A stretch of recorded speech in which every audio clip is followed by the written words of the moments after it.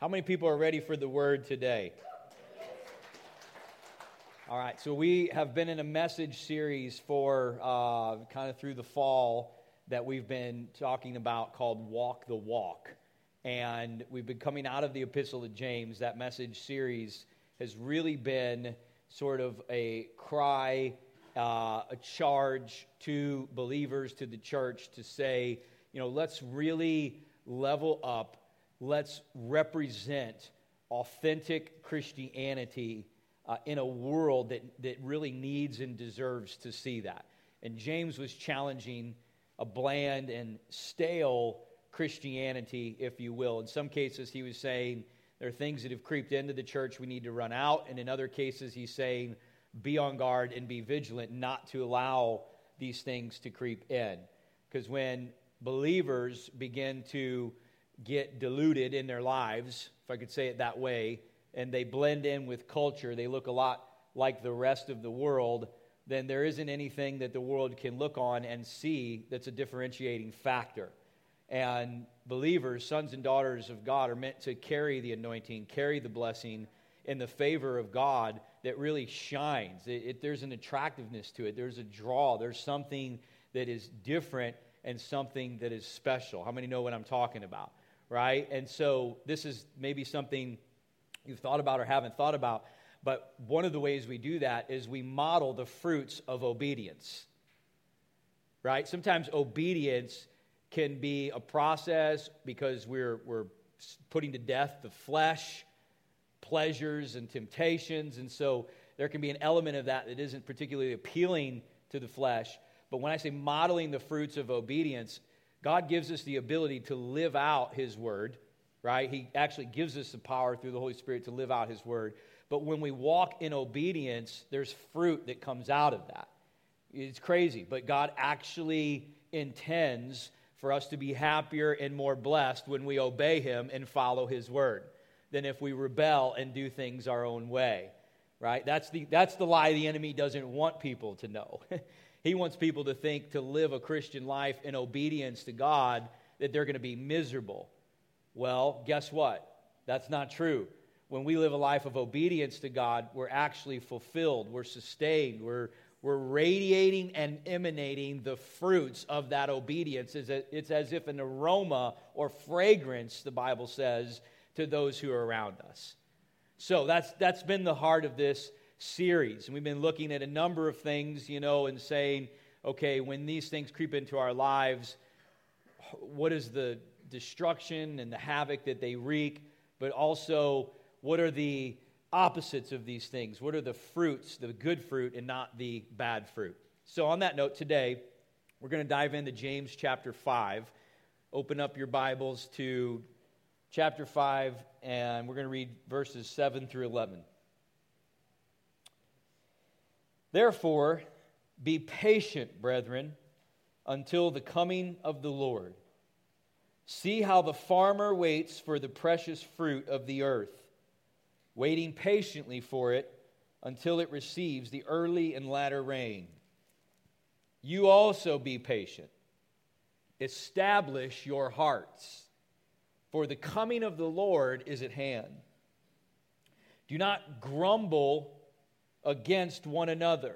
Another translation says, do not grudge against one another, lest you be condemned. Behold, the judge, capital J, is standing at the door. My brethren, take the prophets who spoke in the name of the Lord as an example of suffering and patience. Indeed, we count them blessed who endure. You have heard of the perseverance of Job and seen the end intended by the Lord, that the Lord is very compassionate and merciful. Today, I'd like to talk to you about the subject of suffering. Suffering. And I'm going to say as I open this up that I believe that this will probably challenge you a bit. It challenges me in how my mind is kind of trained and conditioned to think about suffering. In fact, the human tendency when it comes to suffering or pain is basically to avoid it, to steer clear of it, to circumvent it, really at all costs. I'm not saying there isn't pain and suffering that needs to be avoided or circumvented, but I am saying that not all pain and suffering can be avoided and circumvented if we want to come through a valley in a healthy way. I'll tell you that the theology of suffering is a bit challenging when we read it and we see it as the Bible unfolds it for us. It is a bit challenging.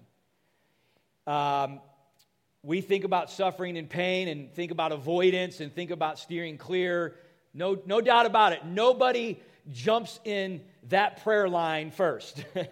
Sign me up for the suffering ministry, baby. Yeah, that's my calling right there. It's a thin line. It's a short one. You won't have to wait long. But it's interesting.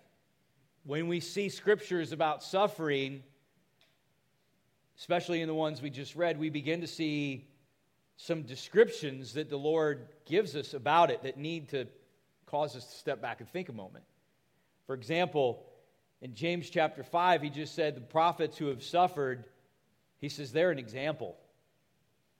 And he also says that those who endured that suffering are blessed.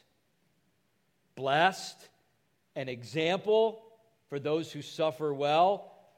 In chapter 1, when James opens up this letter, he actually says, "Count it all joy when you fall into various trials." Joy?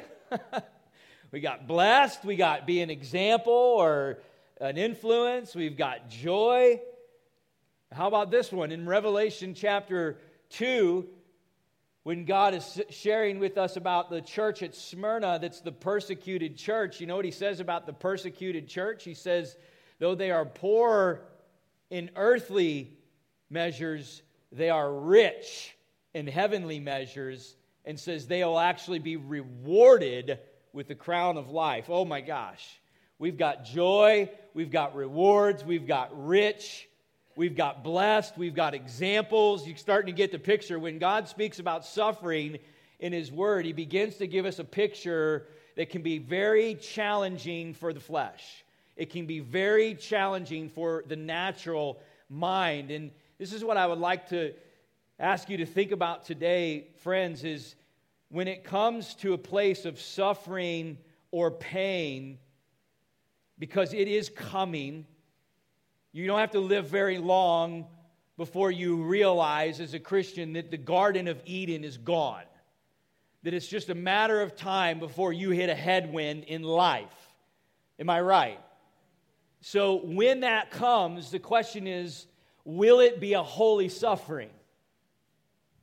Will it be a holy suffering?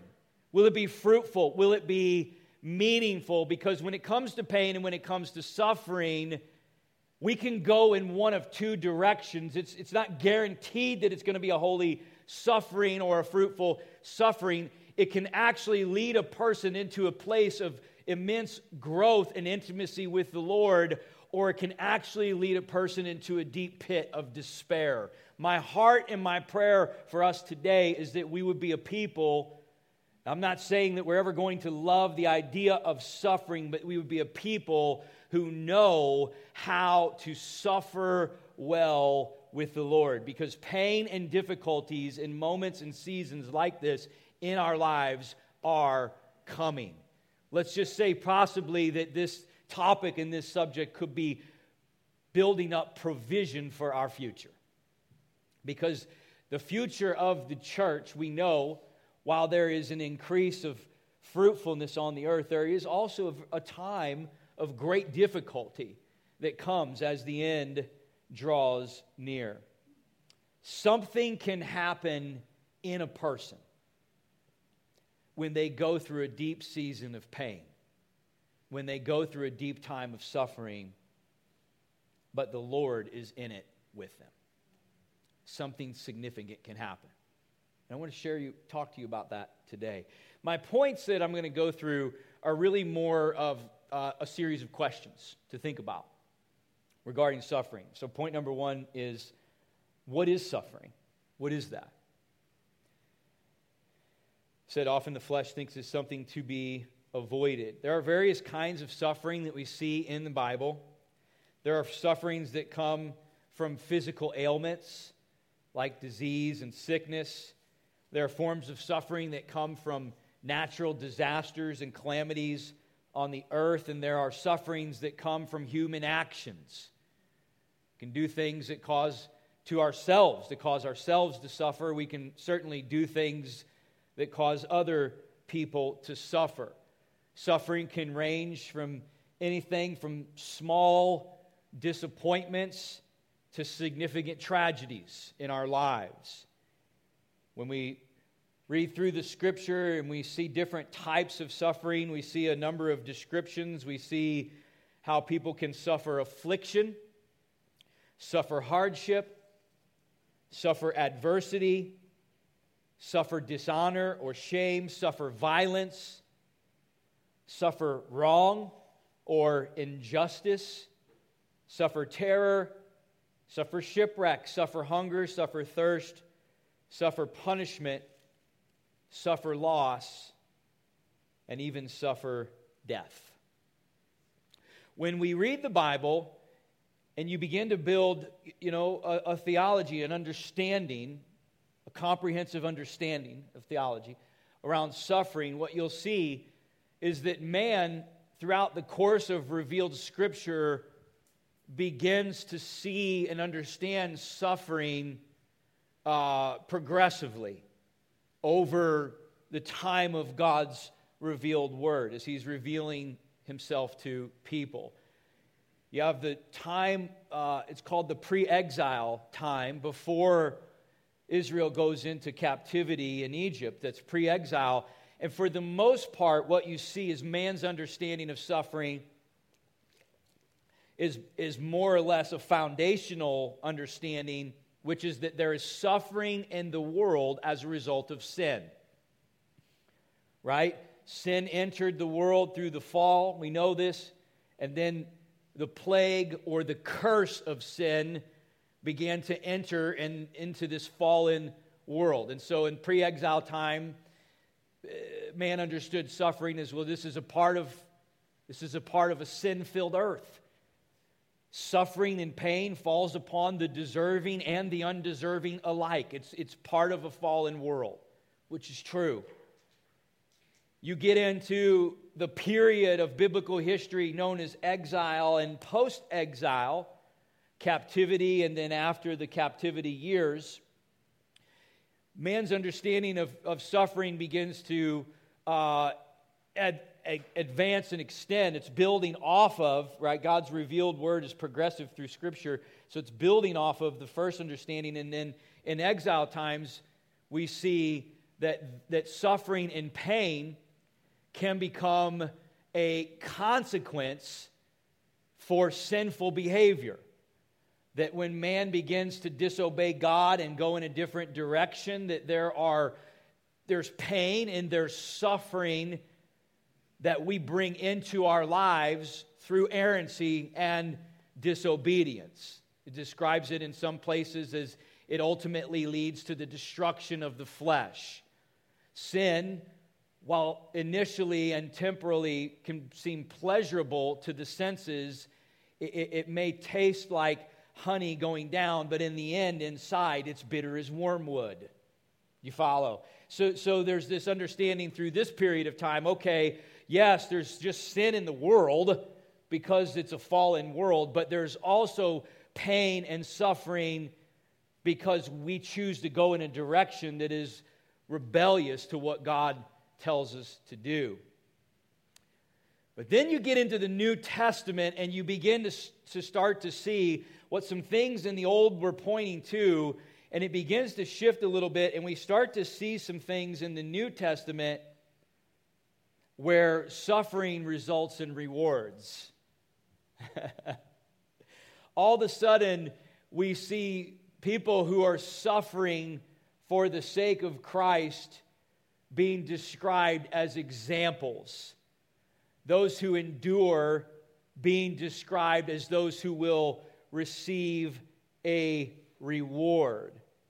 We begin to see that suffering, when it is introduced in someone's life, it's not that God brings the evil. We know He doesn't do that, but He can use these things, and in His wisdom, when He allows things to take place, He can use those pain seasons, those suffering moments, to actually advance His purposes here on the earth. Let me just encourage you with this, that Satan, while he is out for man's destruction, and there is a time that his power is in this earth, his power is in fact limited. He cannot go beyond the extent to which God's sovereignty and wisdom allows.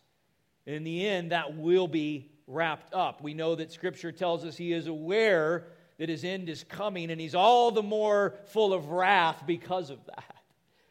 Right? But God says, I can use the things that the enemy intends for harm, and I can use those for good. But we begin to see that suffering advances the gospel and advances the kingdom. Even in cases where many were martyred and put to death for their faith, listen to this, their resolve and their unwillingness to bend on their testimony and their conviction may have resulted in a physical death, but it actually served to pave the way to the advancement of the gospel and of the kingdom. You see, James is not writing to people who are unaware of suffering.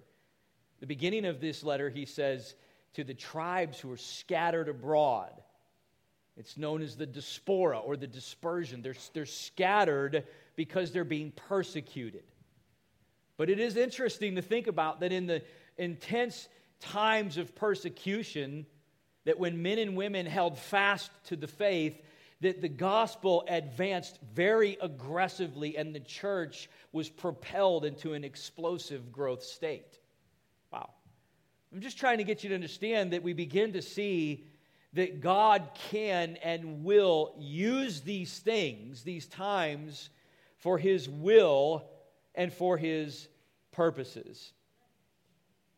Hebrews chapter 10, verse 32, it says, "Recall the former days in which after you were illuminated, you endured a great struggle with sufferings, partly while you were made a spectacle by both reproaches and tribulations, and partly while you became companions of those who were so treated." Now, this may not thrill you necessarily to hear this, but it's truth nonetheless. Suffering and pain is kind of a direct byproduct to a public confession of faith. Oh, that landed really well. All right. He's saying here, he's like, you're enduring sufferings, listen, one, because of your own public confession.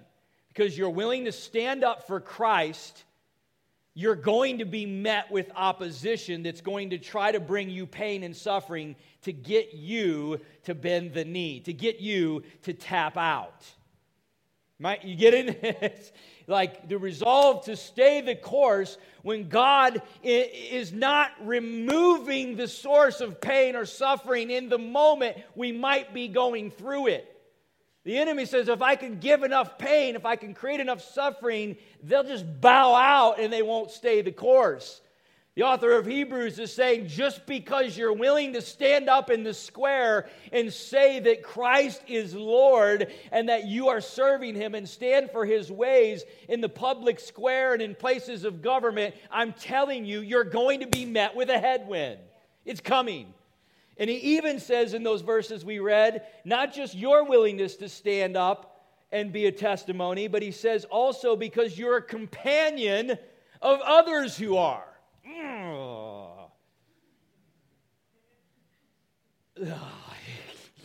Sometimes things like, I can't speak that all fast enough. So, I wonder the resolve in us. I wonder sometimes when our companions are being drug in the square. And we know that if we stand with them, our pain is inevitable as well. I wonder if we will stay the course. That's what I was thinking whenever I wonder if we will stay the course. I believe very much with all my heart we're in a day and an age right now where the church has got to get strong. The resolve and the conviction to stay the course needs to get strong. Suffering becomes a natural reaction to a strong public witness. But here's great news. Believers must and can live and advance the kingdom even within the realities of suffering. That's great news. In fact, dare I say that there is potentially greater propulsion created by those times in the forward movement. So these views that we see progressively, right? Sin is in the world, so there's suffering. Man sins and disobeys God, he's going to suffer for those things. And then there's suffering that God seems to allow for a time because it actually ends up serving his purposes. And there are rewards and blessings to be found. We have to kind of lay all three, really, of those views over each other to get a full biblical theology about suffering. All of those things exist. Sometimes Jesus does, in fact, choose to stop the storm. Right? Sometimes Jesus gets up and says, enough. Be still. Praise God for those moments in those times. But what do we do when God's method is to cover us and protect us during the storm? To survive a shipwreck and live to breathe and share the gospel another day. Wow. You see, our understanding of God and our ability to go through hard times has to all be reconciled with a God who operates in both types of atmospheres. Does that make sense? Both types of realms. Yes, sometimes he'll calm the storm. Sometimes he'll just put his hand over us and cover us through the storm. So the first question is, what is suffering? The second question is, what can happen? What can happen? And I use that word can very emphatically because there's no guarantee that a time of suffering or difficulty will produce fruit in our lives. There's no guarantee of that. You've probably heard the saying, right? Time heals all wounds. It's not true. Sometimes God uses time, but time in itself does not just heal all wounds. Sometimes people just stuff it. They don't deal with the pain or with the suffering, and then they live a kind of a fictitious life because they pretend like things are better than they really are. Time in itself doesn't heal anything. God heals through time, but God heals. And so it can be or cannot be a fruitful season that produces something meaningful in future seasons of our lives. And when I opened, I introduced that thought that perhaps we are preparing provision, storing up provision for our future and how we understand and perhaps embrace the idea of tough seasons and suffering. When I was in high school, in high school specifically, and played college, there was this coach we had. He was pretty hardcore. He was a great coach, but he used to love to just skate us to death. And we'd get up in these practices, and we called them mountains. I don't know if everybody ever else, some people call them suicides, or anyway. So, you know, in wrestling, you run to this line and back, you run to this line and back, you run to this line and back through the gym. In hockey, you skate to the blue line, you skate to the red line, you skate to the blue line, you skate to the other line, you go back, and you just keep doing these over and over and over again. And coaches just keep blowing the whistle, And he would bring a trash can. out to the middle of the ice. And he would say, if you need to puke, go in the trash can. You're not getting off the ice. Yeah. He'd probably get arrested today, actually, but it's cruel and unusual treatment there. He's a great coach. I'm actually thankful for him. Here's what was interesting. Every time we went out there, we were like, oh, you got to be kidding me. I don't want to be here. I'd rather be somewhere else. Everything in me wanted to avoid the first 15, 20 minutes of practice. Like the whole first third of practice, that's what we would do. Conditioning. I'm going to tell you something. When it was game time, nobody else could skate harder than us. Nobody else could last longer. Nobody else could get stuck in a minute and a half shift and go 190 to 100% the entire time and not let off the gas. We wore down our opponents game after game. Because something valuable was produced in the difficulty. Something of strength and substance that went deeper than surface got established in us and prepared us for things that were ahead. Those game time moments, we were very thankful that we had the energy and the endurance that we did. I think about suffering, and I think about, frankly, I know that I have suffered mildly, really, in my life compared to what many people have. I know that. And I've seen people who have suffered greatly and cursed God. But I've seen people who have suffered greatly and praised God and endured.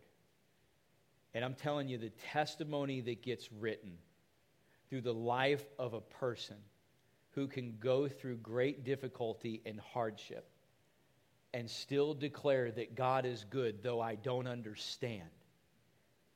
It is amazing not only what is laid hold of by the person, but also what is observed by other people. Have you ever watched somebody go through a great difficulty and walk it out well? That's what the word endure means. It means staying the course through the valley, through the hardship, through the difficulty. Right? Those difficult suffering seasons, man, we go through it and God can use it as like a banner of a testimony and praise that impacts the lives of other people around us. Wow. But in the process of being able to do that, here's the thing, guys, is that we are allowing God, listen to this phrase, we are allowing God to redeem the suffering. Redeem, which means to exchange something out. It's not automatic, it's not guaranteed. But God can in fact redeem a time of suffering or a season of suffering in someone's life. Keys, if you will, that unlock a door into something that we gain access to that other things cannot offer us. A divine exchange. There are things you see that with in Scripture.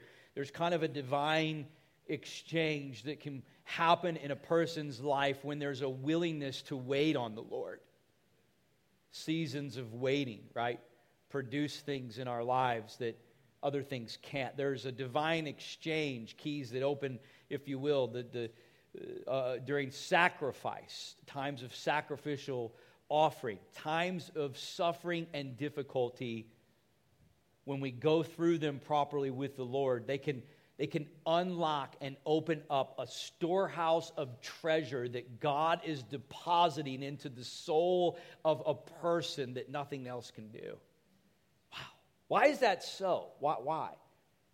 I think part of the reason is when we come to a place of suffering, what God asks us to do and what we see in the Scriptures, especially in the Psalms, is God asks us, compels us to cry out and draw near. Lament is the biblical word for that. To lament. So what He's not encouraging us to do is avoid it. Steer around it. Stuff it and pretend like it's not there. God says, when there are times of difficulty, come to me, cry out to me, give expression to the pain and the suffering that you are going through. This is a Jesus who we see over and over says to those who are hurting, what does He say? Come to me. But you got to understand that there is an invitation that's in that. Jesus never, Jesus helped and came to the aid of a lot of people with a lot of different kinds of hardships. Poor people, blind people, lame people, sick people, people who had lost loved ones. There were a lot of different kinds of pain and suffering that Jesus came and began to be there in people's lives for them. But listen, here's what you got to know, is that Jesus, there was always an invitation and an openness on the other person's part for Jesus to enter into their life. Jesus never forced Himself in there and said, I'm getting in that pain with you. I'm going to get in there whether you like it or not, and I'm going to help you deal with that. He's the one who says, come to me. Right? That's what lament means. It means I have a willingness to cry out to God. He is the object of my address. Him alone. Because I am aware that there is an evil in the world, and then outside of God, my dependency on Him, no one else in the earth has the ability to fix it for me. Only Him. So what happens in the pain and in the suffering, in the difficult moments of our lives, is we begin to cry out to God. We give expression to what's going on. We speak about the pain. God says, come on, I can handle it. Give it to me. I know what you're feeling anyway. Don't stuff it. Bring it out. And we cry out and say, God, this is what I'm dealing with and I don't understand. But in the process of our lamenting and our crying out, we also say and acknowledge a profession of faith. God, you are a good and gracious God. And we make a vow of praise in the time of lamenting, saying, God, I don't know how, but when you bring relief to me, God, there is praise, there is gratitude that I will sing to you upon the day that you bring me out of this valley. Doesn't mean that we wait to praise until He comes, but it means that we are declaring, God, I will praise you and thank you when I've come out of the valley. Because listen, suffering and pain, it is that. It is a valley. We are passing through. My encouragement to you is, don't set up and build a house there. It's like a train station. We're coming through the thing. It's going to happen, but please do not build your home there. You know, some people have this kind of false piety, self-righteous view. It's like, well, I'm just supposed to suffer. I'm just supposed to suffer. It's like a vow of suffering and misery and a vow of poverty. And because of that, I'm just more holy, and that's what I'm supposed to do. I'm telling you right now, they're the first people to flee when really the hardship gets tough, right? In fact, I love this quote. It says, false religion seeks suffering for the sake of something. True Christianity seeks to obey God, and as a result meets a fallen world's resistance, which often results in suffering. So we're just passing through. But God says, I want you to draw near to me. Cleave to me in those moments. And I'm telling you today, according to the Bible, that you will unlock a storehouse of treasure if you can learn to suffer well, to embrace the pain that does come before God moves and does something about it and display an example of someone who stays the course, someone who continues to praise God even through the valley. Let the tears flow. I think the marveling in the Psalms is not that God immediately removes the pain. It's that the psalmist continues to praise during the presence of the pain and difficulty. Perhaps it's not that we are to try to avoid it or steer away from it. Perhaps it is that during those times we can actually pursue God and that He is close and near in a way like other times do not present. There was a power that was released into the earth when Jesus' suffering completed. Do you remember that? The earth shook. There was a power released as His suffering came to an end. And when we go through a valley of pain and suffering and difficulty, and we come out of that, there is a power, an anointing, if you will, that gets released into a person's life that establishes unshakable truths in their soul about God that they can never be rocked from in the future. And it's like Job said it this way. He said, I have heard about God by the hearing of my ears. We know Job went through hardship, right? And passed through the valley. He said, I have heard about God through the hearing of my ear, but behold, now my eyes have seen Him. Laying hold of something that we can lay hold of, that we can embrace and grab, that can be stored up in us in a treasury of our soul through these times that we go through that are difficult when we cleave to the Lord in these moments. Charles Spurgeon said, I have learned to embrace the waves that crash me against the rock of ages. So the first question is, what is suffering? The second question was, what can happen in exchange, right? Something redeemed through that.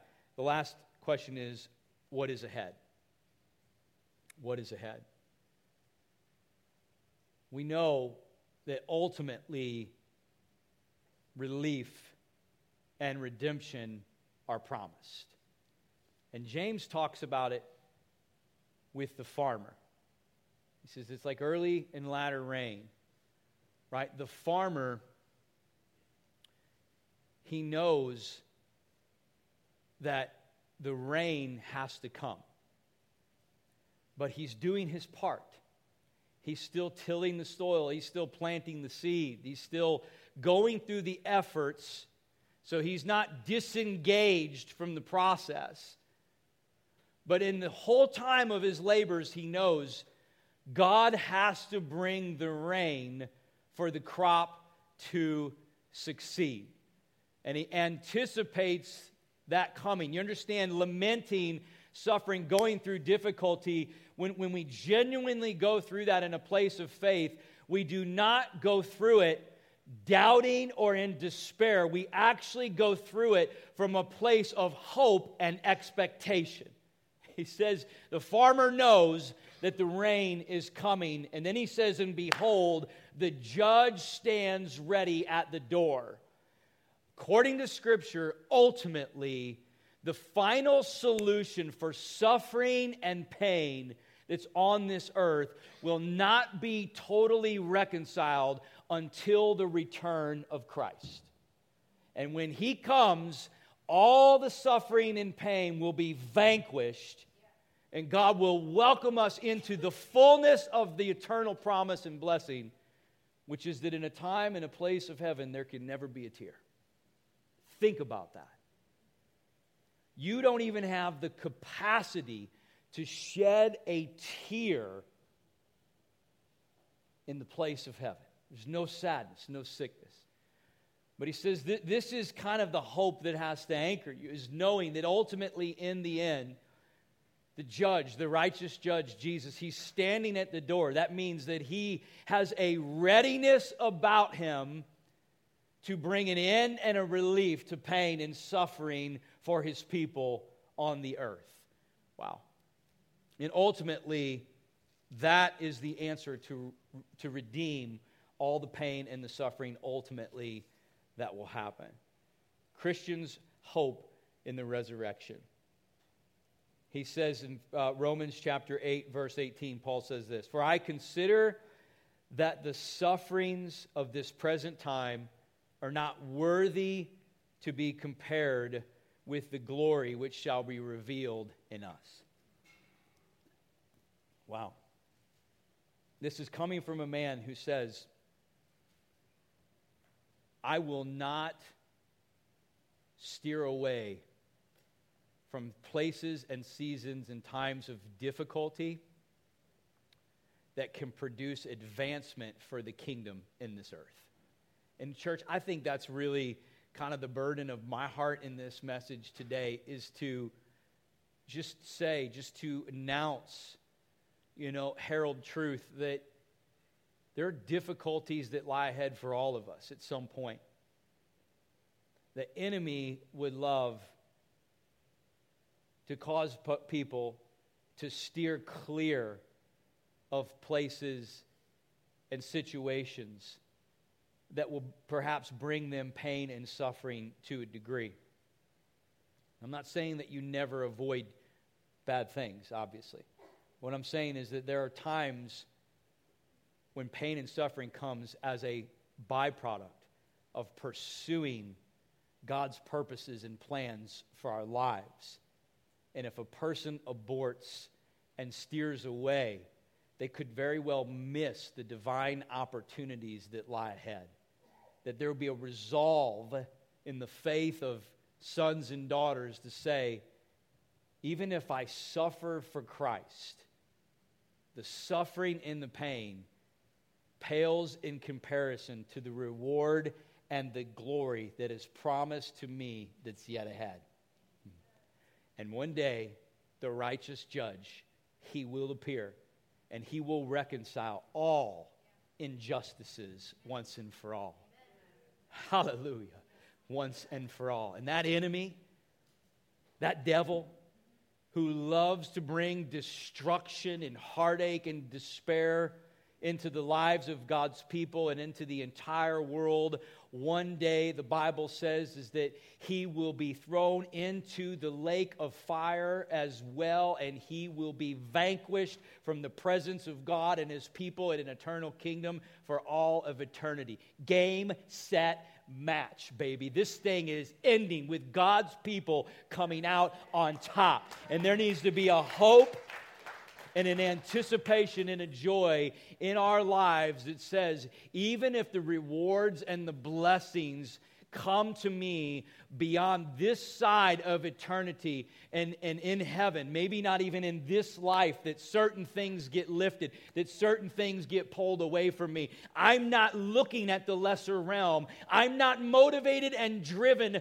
by lesser, tangible, transient, fading things that the world tries to give me. My walk, my purpose, my drive is anchored in the trajectory of where I'm headed and what's promised to me on the other side. I will stay the course. I will embrace the keys of pain and suffering if it's part of the journey to advance the kingdom of God through my life. Amen. Amen. Hallelujah. Hallelujah. Would you bow your heads and close your eyes? And we always like to ask at this time, at the end of the message, what is the Holy Spirit saying to me? What is He saying to me? Certainly, even through this message, the Holy Spirit is probably speaking to people. Someone here today, I'm willing to bet, was probably even just praying about or asking questions or struggling with certain things even this week, and saying, God, I don't have an answer, I don't have a solution, I don't know what to do. And even through this moment, the Holy Spirit was ministering to you, almost as if an answer directly to your prayers and to your cries. Be encouraged if that's you, dear heart. We serve a God who always sees us and who always hears us and is ever ready to come to our aid. I can't guarantee you what the means of His provision will be for you, but I can tell you with certainty that if you will cleave to Him and draw near to Him,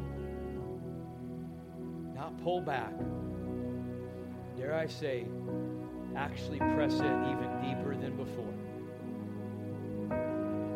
that even in the mysteries of unanswered questions, you will meet a loving God who will soothe your soul.